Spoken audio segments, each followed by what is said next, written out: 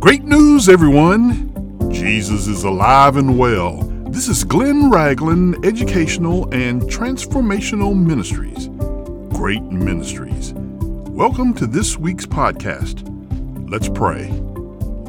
Father, we glorify your great name. We praise you and we love you because you first loved us. We pray for this week's listeners, and we pray a special blessing on the new listeners. We pray for my classmate, Mona, in the loss of her mother, Carlene. We pray the blood of Jesus over stress and stress-related illnesses. We pray that your word will go forth. It will not return to you empty. It will accomplish what you sent it to do in the name of our high priest, Jesus Christ. Amen. My friends, over the next several weeks leading up to Holy Week, I want to look at the lessons that Jesus taught before he went to the cross. And this week, I want to look at Jesus cleansing the temple. The Gospels written by Matthew, Mark, and Luke all have Jesus cleansing the temple at the end of his ministry, while John records the cleansing at the beginning of his ministry. And so, my brothers and sisters, do we have a mistake? Did Jesus cleanse the temple twice? Or was John correct and the Synoptic Gospels incorrect? Or were Matthew, Mark, and Luke's version of the event correct and John made a mistake?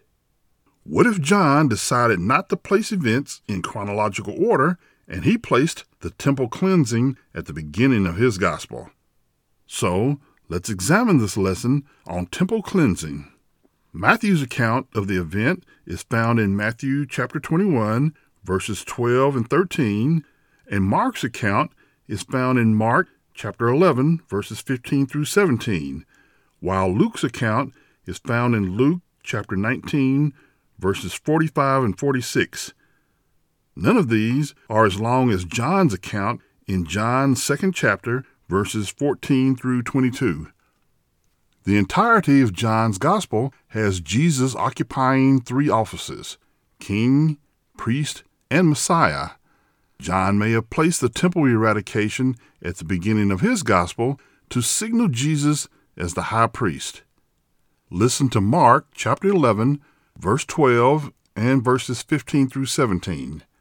It says, "And he entered Jerusalem and went into the temple, and when he had looked around at everything, as it was already late, he went out to Bethany with the 12.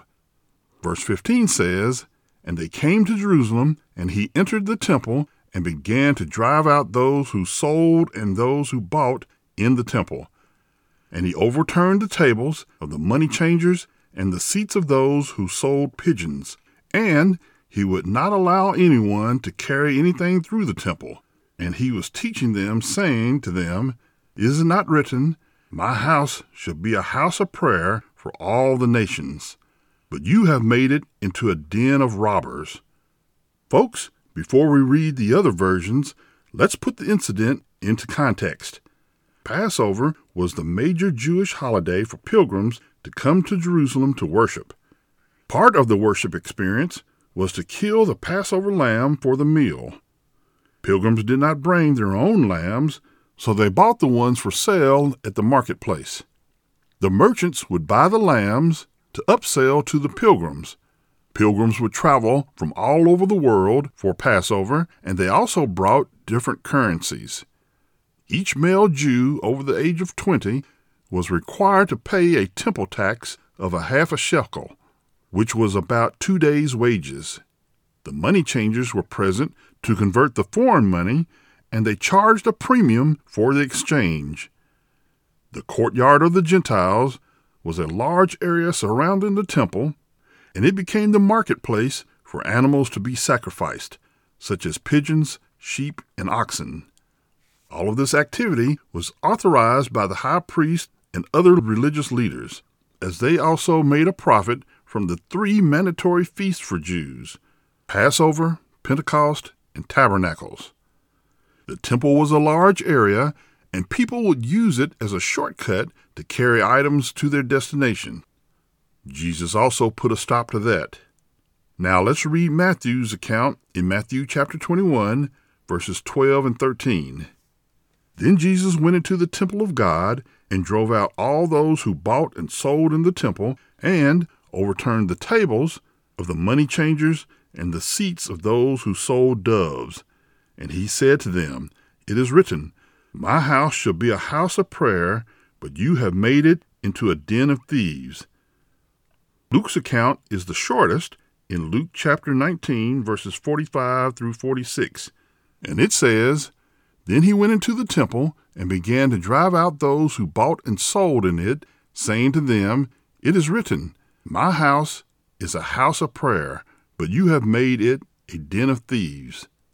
The house of prayer quote is from Isaiah chapter 56, verse 7.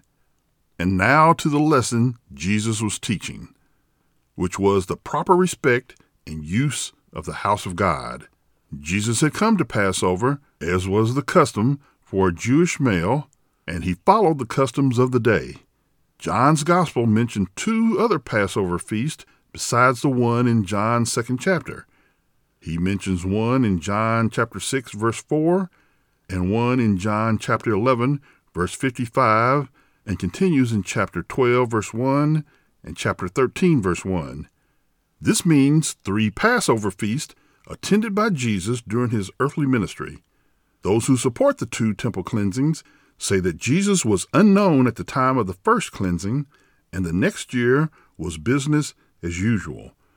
But by the 3rd Passover, Jesus was well known, and the 2nd cleansing was enough to have him arrested.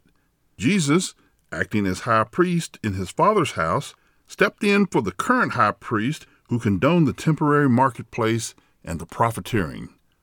My friends, there is nothing wrong with the animals. They were required. There was nothing wrong with exchanging money for the correct currency. The problem was setting up shop in the area designated as the place for the Gentiles to pray to God. John chapter 2, verse 13 says, "Now the Passover of the Jews was at hand, and Jesus went up to Jerusalem." Verse 14 continues, "And he found in the temple those who sold oxen and sheep and doves and the money changers doing business." Folks, when churches depend on man-made events such as selling barbecue, fish dinners, spaghetti dinners, and other ethnic foods to support the church, this is not the plan God has given. He has ordained tithes and offerings. The temple tax was an offering to support the temple. My friends, every fall in Birmingham, Alabama, the local Greek church sponsors a Greek food festival for 3 days. This 3-day event usually raises around $3 million, and it is donated to local charities.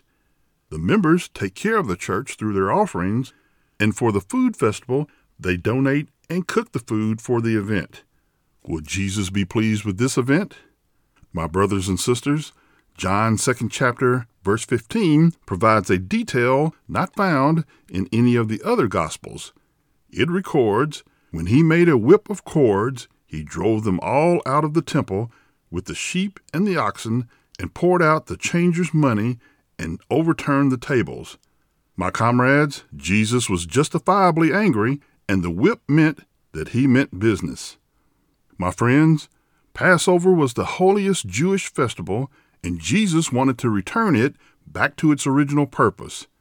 John chapter 2, verse 16 says, "And he said to those who sold doves, Take these things away. Do not make my Father's house a house of merchandise." The pilgrims came to the temple to pray, to worship, to offer their sacrifices, and to seek the Lord's help. Matthew chapter 21, verse 14 says, "Then the blind and the lame came to him in the temple, and he healed them." Jesus also continued to teach about God's kingdom in Luke chapter 19, verse 47a, which says, "And he was teaching daily in the temple." My friends, Jesus was all about kingdom building. When was the last time you performed a spiritual cleansing of your own spiritual temple? Throw out the worldly things and get back to praying, worshiping, and seeking God for help. Let's pray. Father, we pray for the courage to discard anything in our lives that keep us from you. Thank you for sending Jesus to be our sacrifice. Your sins have been forgiven. All you have to do is accept his sacrifice. Go to our email address, hello@greatministries.org, and type in, Jesus Saved Me. Would you do that? I continue to encourage you to find a good Bible-teaching church. Send your prayer request, your praise reports, and your comments to our email address, which is, again, hello@greatministries.org. Please continue to pray for Great Ministries and share us with your friends, your family, your loved ones, and the unsaved. Stay safe, be blessed, and have a great week.